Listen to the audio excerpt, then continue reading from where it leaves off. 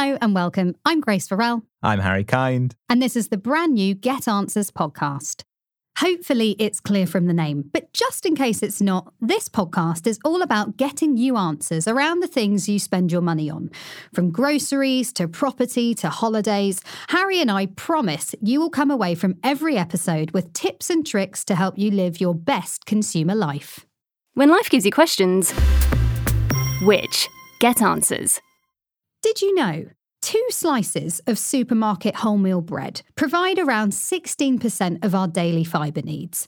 Half a tin of baked beans contains as much protein as 2 small eggs. And All-Bran, Bran Flakes and Weetabix are all high in fibre and contain important vitamins and minerals. But what do these 3 foods have in common with each other? It's ultra-processed food, sometimes shortened to UPF, and it's something that's been in the news a lot recently. Research has linked eating lots of UPFs with health conditions such as obesity, cancer, type 2 diabetes, cardiovascular diseases, IBS, depression, the list goes on. Although it's worth saying that most of the research out there is based on observational studies, which can't definitively prove cause and effect. But either way, 60%, so the majority of our diet, is made up of ultra-processed foods. So basically packaged foods that contain additives of some sort. Harry, does this stat shock you? It does, and then you realise just how pervasive it is and just how every single shelf is filled with it. And the scary thing is that for teenagers, that figure's closer to over 80%. And for those on lower income groups, again, over 80% of our food. Gosh, I mean, I think back to when I was a teenager and I didn't think I had a bad diet at the time, but I used to start some days before school with one of those Cocoa Pop cereal bars. I'd have like a slice of pizza or a donut at break time. I'd have whatever the school meal was, a burger and chips or something with like a bottle of Oasis juice. I'd have snacks after school and then my dinner would very easily be like an oven pizza, maybe fries to go, some vegetables, of course. And I just didn't realise I was being so unhealthy. But you were pre-Jamie Oliver, though, famously, your childhood. I think I was on the cusp. Well, today we're going to ask and get answers to whether ultra-processed food is really as bad as some experts say it is, whether this means we're too quick to dismiss some foods that are actually quite healthy, and what we should be looking out for when we do our weekly shop. We're joined by 2 fantastic experts, Which nutritionist Shefali Loth and columnist, chef and food writer Xanthi Clay. Hello. Hi. Hi. So if there was just one sentence that you want our listeners to hear from you today, what would it be, Xanthi? I'd like to clear up the confusion between processed food and ultra-processed food. Minimally processed food covers everything from kind of artisan cheese to your homemade tomato sauce.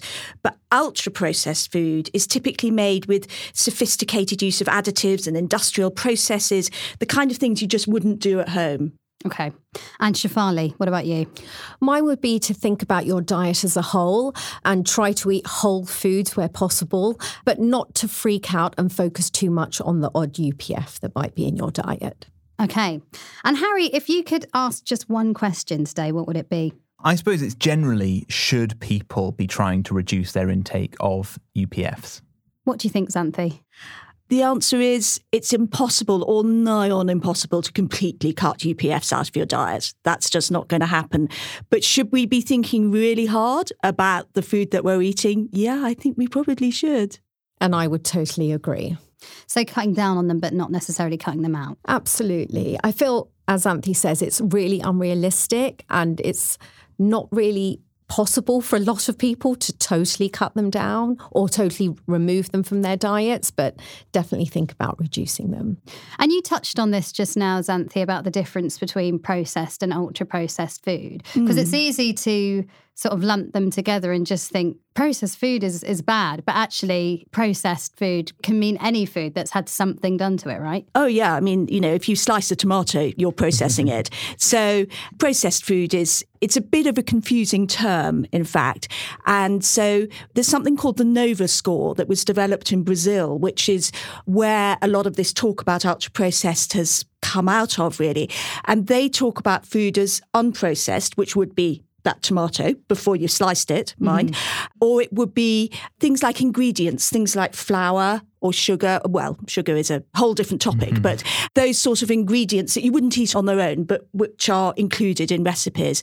And then you have minimally processed foods or simply processed foods, which are things like cheese or the loaf of sourdough bread or foods which you might make at home. And then you have the ultra processed, which is very much industrial food, really. In fact, one definition I've read of it is food-like substances. Oh, okay. So not even food. Well, as Anthony Bourdain once said, I don't know what it is, but it's not food. So what is it that makes a food ultra processed then? Does it have to have particular ingredients added to it? Yeah, basically. So it tends to be foods that have been produced on an industrial scale, but it also is food that has additives such as preservatives or emulsifiers or thickeners, things that you wouldn't necessarily find in your kitchen at home. So I suppose it's stuff that almost requires a corporation to exist in order to make it in a way. You couldn't do it at home.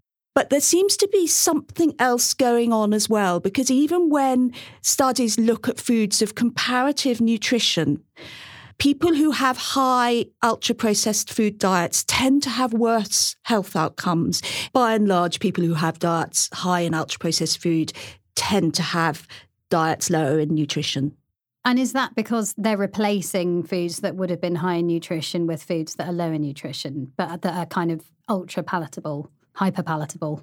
I think so, yes. I think so, yeah, absolutely. Like, we know that if you eat whole foods, they fill you up a lot quicker than some ultra-processed foods might, for example. And we know that ultra-processed foods do displace other foods from diets because, as you've said, they are hyper-palatable. But I think Xanthi said as well, the evidence is really just emerging and we don't know what exactly it is about these foods. A lot of the time they are high in fat, sugar and salt as well, which obviously adds to their hyper-palatability. But yeah, the evidence just isn't there for us to say, right, this emulsifier is causing this condition. And that's what it seems to be, is that it's a framework for a larger conversation and not just this food bad, this food good, that one's better than that one, but more of this is a whole, ecosystem of our food. This is what we are buying, which is a kind of societal problem. And it's a definition that we're trying to put on it. I guess there's quibbles with that then, of course, that when you have a definition, things are always going to be on the edge. I think the definition of UPF is so broad. And actually that can be problematic because it includes foods such as formula milk for babies. Now, there's a real issue here because actually if a mother can't breastfeed or doesn't want to breastfeed or for whatever reason, the only other healthy alternative is infant formula. And actually, I feel like the UPF umbrella can demonise certain foods that there isn't another alternative for, or someone can't access that alternative. And so it can scare people unnecessarily. Shefali, what are some of the foods that you think have maybe been unfairly labelled as UPF? In my opinion, the foods that have been demonised as being UPF but probably don't need to be quite as much or can contribute to a healthy diet are things like sliced bread, wholemeal bread, baked beans, hummus, fish fingers, for example. So let's look at bread in a bit more detail. So I've got a pack of wholemeal Warburton's bread, which I would buy at the supermarket. I would think that this is healthy. To be honest, before I started researching for this episode, I didn't know bread was an ultra-processed food. I just didn't. I thought it was healthy. Oh, not all bread is ultra-processed. That kind of bread is ultra-processed. Right. Yeah. The kind of the supermarket bread. Yeah. So, I mean, I'm looking at the ingredients and, you've got flour, water, yeast, vegetable oils, rapeseed, sustainable palm, salt, wheat, gluten. So then you've got emulsifiers, E471, E481, E472E. What are these E numbers? So an E number is basically an additive that has been approved for use in the EU. Okay. So an additive, whether it be a preservative or an emulsifier or thickener, stabilizer, will have a name, but it will also have an E number that corresponds to that name. So it's a code for the additive. So E471 is a bakery emulsifier, palm-based food additive that is composed of two molecules known as glyceryl monostearate and glyceryl distearate. I think the thing about E numbers is that they are a bit demonised, but in fact, they were first developed to be helpful to clarify the situation because, of course, if you take something like salt, It can also be called sodium chloride. And most additives have got several different names. And by giving them an E number, it meant there was just one code, one thing it could be so that you could check up on it. And actually, lots of perfectly innocuous ingredients have got E numbers. So saffron, which is a delicious and very expensive herb, is E164, I think. And carrageen, which is a kind of seaweed that's used to gel as a sort of vegan gelatin, has got an E number as well. So having an E number doesn't make something bad. Absolutely. Even gold has an E number. It does, yeah. Okay, so we shouldn't be scared off if we see an E number on a food package. But what are the ingredients that should be raising alarm bells when we're shopping? Well, I think these diglycerides, mono and diglycerides, are fatty acids which are used as emulsifiers and also work as sort of a bit as preservatives as well. Why are they there? So they're also driving profit as well. And I just think you have to question why they're there. Now, I've got another classic store cupboard staple in front of us. It's pasta sauce. And in one mug, we have a well-known shop-bought version. And in the other, it's a homemade version made by Harry. Well, can I apologise in advance for this? I was supposed to make at home a pasta sauce. And then I thought, do you know what? I'll make a pasta sauce in the office using a microwave to show just how easy it can be. Not then realising that the office doesn't have access to, like, for example, salt or herbs or an oil that isn't pats of butter from the breakfast corner. So if you detect a hint of dairy, that's on purpose. Sounds delicious. Yeah. What that is some sliced up garlic, it's plum tomatoes just chopped from a tin, really finely sliced celery, and then a bit of water. And actually the secret ingredient recommended from the recipe is in there, which may be a little bit of an ultra-processed cheat, is a bit of bread crust, which I think gives the thickening that you wouldn't necessarily get from a microwave. I'm impressed. I was surprised that it turned out all right. Yeah. How much did this cost you? Yes, so this barely cost anything. So the can of tomatoes was 40p, a bulb of garlic is going to be 24p a bulb, and then a bit of waste bread. You could have some oil in there, some salt, some herbs, whatever you've got at home. But ultimately, if you had probably the same amount as this jar, it would be 64p. Wow. Which is pretty impressive considering this would cost you about £2.50 RRP. And how long did it take you to make? It took me about 20 minutes, including the cook time. So the dream is that you cook this in bulk, you freeze it up, you have it in your fridge, and it's ready to go of a weeknight. So I cooked this entirely in the microwave, no frying, no hob involved, in the corner of the office, and people didn't mind the smell. So in this lilac mug is a kind of classic store-bought brand name pasta sauce. So if we look at the ingredients in the store-bought one, we've got tomatoes, double concentrated tomato paste, sugar, modified maize starch, basil, salt, sunflower oil, garlic, acidity regulator, citric acid. I think Harry said his has about 5 ingredients in. The shop-bought one has a lot. There's obviously a long shelf life on that product. So that's why it's got the preservatives and the acidity regulators, etc. But we can taste and see which one we prefer. All really interesting. And we're going to be moving into some other healthy swaps we can make after this. Welcome back to Get Answers. I'd like to talk about snacks now, as this feels like an area where UPFs are rife. I mean, I've got a 5 and a 3-year-old. They eat quite a few snacks every day. My daughter actually recently spent half term at Holiday Club, and they actually specify, please, can you send them in with 4 snacks in addition to a packed lunch? And beyond an apple or a piece of fruit and maybe some carrot sticks, I just really struggle because nuts aren't allowed because it's a childcare setting. And all of the stuff you kind of buy in the shops in packages, it seems to be either UFP or high in sugar because it's kind of like dried fruit. So have you got any recipe ideas for healthy snacks for children, Xanthi? Gosh, and it is a really tricky one, I think. I would say think of cheese. A piece of cheese is a really great snack. I mean, even the kind which are wrapped in wax, yes, it's probably more processed than an artisan cheese, but it's still going to be a really good source of calcium and a decent bit of protein as well, and good for your teeth. Well, not bad for your teeth. Yeah, mine was going to be cheese too. It's We can't have cheese twice. Yeah, okay. It is really hard. And I think, as you said, outside of nuts, it is really fruit and vegetable based.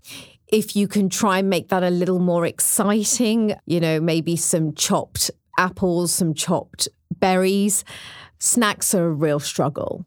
This is me, of course, talking from the privileged position of not having kids. But, I don't know, 100 years ago, we wouldn't have even had any of these options. Kids wouldn't have had those. You hear about like Roald Dahl, the fascination of having that one bar of chocolate that you could have every week. And I kind of think, what would the famous five eat? And I suppose those are the snacks that you could possibly have. A whole tongue, I think, the famous five. Oh, I would love a whole tongue. But I couldn't agree more. I think very young children, like your kids, absolutely do need more than just 3 meals a day. Older kids, probably not so much. And this whole kind of snack-driven eating that has grown up over the last sort of 30, 40 years has been also really profitable for all those ultra-processed food manufacturers. Can we talk about breakfasts? Because that's another area that I feel is kind of full of UPFs. You've got sort of cereal, which is often just like full of sugar. You've got, sliced bread. We talked about porridge, but what else would you suggest as healthy, non-ultra processed breakfast meals? Well, I'm a big fan of overnight oats, which is kind of a modern word for what we used to call Birkenmuesli, I think, which is where you soak maybe 1 part oats with probably about, for me, I use about 1.5 parts of milk, but you could use water, you could use fruit juice, and you soak those overnight. I add a little bit of cinnamon, which I think kind of makes them a little bit sweeter without adding sugar. Sometimes I add some grated apple and some chopped nuts, maybe just a few raisins or a little bit of chopped apricot, something like that. You soak it overnight. It goes all lovely and soft and squishy overnight, and it's a really yummy, quick grab-and-go breakfast in the morning. You can even do it in a jar with a screw-top lid, shove it in your backpack, take it into work and eat it when you get to your desk. Eggs are another really great breakfast, which are quick, cheap, but also really nutritious. And what about lunches? I mean, again, we just think of a sandwich as being the classic go-to lunch. What are healthier options that are less processed? You could make a pasta salad at home. I guess it all involves mainly pre-preparing your meals at home. So it could be that you make extra dinner and have the leftovers for lunch the next day, or you could make a batch at the weekend and it could be a pasta salad, it could be a couscous salad. Really, all you need in there is a whole grain carbohydrate, a protein source, whether that's meat, fish, dairy, eggs, or even some kind of pulse, and then some vegetables. Yeah, it does come down to doing a little bit of cooking, I'm afraid, because it goes back to what we were saying about the ultra-processed foods make food behave in a way that it actually isn't naturally meant to behave. It makes food last in a little plastic box. So actually, you are going to have to prepare fresh at home if you want to have something comparative. Although I am a little bit inspired by Harry's tomato sauce made in the corner of the office. I think with one of those sachets of ready-cooked lentils stirred through it, I think that'd be a cracking lunch. And I think, in a way, the substitute that all these ingredients are substituting for is time. We would have once upon a time, and, women would have spent once upon a time, a lot of time having to cook this food. And as a society, we've now not got any of that time, for better and for worse. And so it's being replaced with convenience. And it's almost, we have to say, well, maybe we have to give a bit of time to our food, everybody. And maybe that comes at the expense of eating the same thing 5 times in a week, as we would have done for years in the past. Maybe it's more freezing. Maybe it's more, as a family, having to cook a big old batch. But I guess time is that most expensive ingredient. Yeah, it is. I think there's a lot to be said for convenience, isn't there? I mean, I'm hearing all this and I'm thinking, there are definitely things that I could do differently. But on those days or those weeks that you really are just pushed for time, it sounds like there are ultra-processed foods that we really shouldn't be too scared of. Your breads, your hummuses, your fish fingers, that kind of thing. But what would you say are the ultra-processed foods that you really should avoid or only ever eat kind of in a treat scenario? I don't really buy into you should never have this food. I think demonizing individual foods is quite dangerous.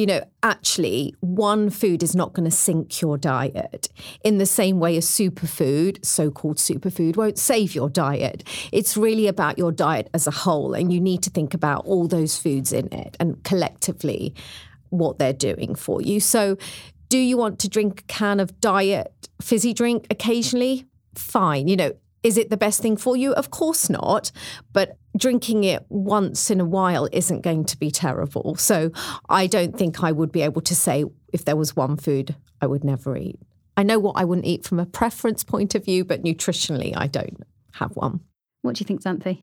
Yeah, I completely agree. There's no such thing as bad food. It's about how it's consumed and how it's sold to us. I'm not saying it's people's fault that they eat a lot of these foods. It's that they're there and they're tempting and we want to eat them. And so maybe I think the worst ones are the ones that you can't stop eating, those bags of crisps where you just want to have another one, that addictive quality of food. I think that's a big issue.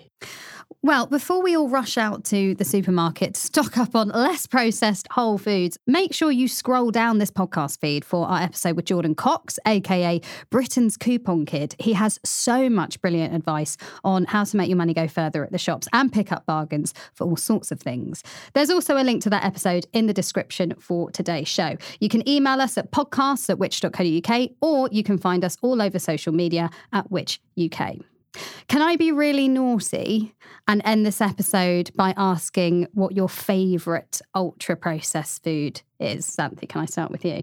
Oh, gosh, so many. I think it would probably be a Mr. Whippy ice cream from the ice cream van. I have no idea what's in that stuff, but it's so wrapped up with childhood memories and happiness and something that happened, a couple of times a year. And oh yeah, that's pretty special stuff for me. That's a good one. I did struggle as well to think of one. Only one, I should point out. But I think if I had to really pinpoint it, it would probably be salt and vinegar crisps. Oh, yeah. Yeah, I couldn't. How about you, Grace? I am ashamed to say I used to make the most ridiculous meals when I was at uni, and looking back, they were so ultra processed. I used to get barbecue flavoured baked beans, tinned bolognese sauce, have them on top of each other with cheese grated on them. And I can't actually believe I'm saying this out loud. I used to have tinned mushy peas, with mint jelly, like mint sauce that you have with lamb, but you can get the jelly version. I'd mix it together. And I'd have it with cheese, normally Jarlsberg. I don't eat that anymore. I was going to say, I'm really not coming to your house for dinner. No, I like to think I actually have very good taste in food now. Minted peas, all the food groups. Yeah. Good on you. Well, Xanthi, Shefali, thank you so much for joining us today and getting us answers here. Xanthi, can you tell us where we can find more of your work? Yes, on the Telegraph website, telegraph.co.uk. Lots of my recipes and articles are up there. Brilliant. And Shefali, what are you kind of working on at the moment? So coming up for next year, we're looking at recipe kits and meal boxes, those HelloFresh Gusto. So we've got a huge consumer survey to see whether some are better than others. And we're also doing a huge amount of research into the sustainability of restaurant chains in the UK. Oh. So we're looking at the largest 30 chains and comparing them across a whole range of measures to see whether some are more sustainable than others. Well, that sounds really interesting. Yeah. Well, thank you so much for coming on the show. I've really enjoyed it. Thank you. Thank you.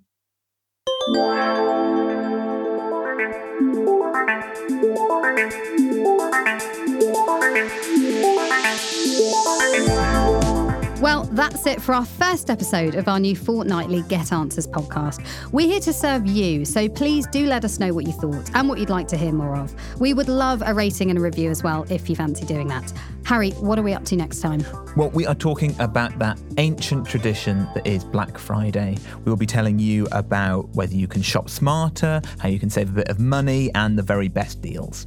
Brilliant. Well, we would love to hear from you, especially if you've got any go-to healthy recipes of your own. And if you've got a consumer question that you'd like some answers to, we're always open to ideas. So email us at podcasts@which.co.uk or give us a shout on our socials @whichuk. And don't forget to check out our other podcasts. Just search for Which Money or Which Shorts wherever you're listening. And we've got more answers to all manner of questions like the ones you've heard in this episode over on the Which website. Today's Get Answers was presented by me, Grace Farrell, alongside Harry Kind, produced and recorded by Rob Lilly and edited by Eric Breer. And thanks again to our wonderful guests, Shefali Loth and Xanthi Clay. We'll see you next time. Bye.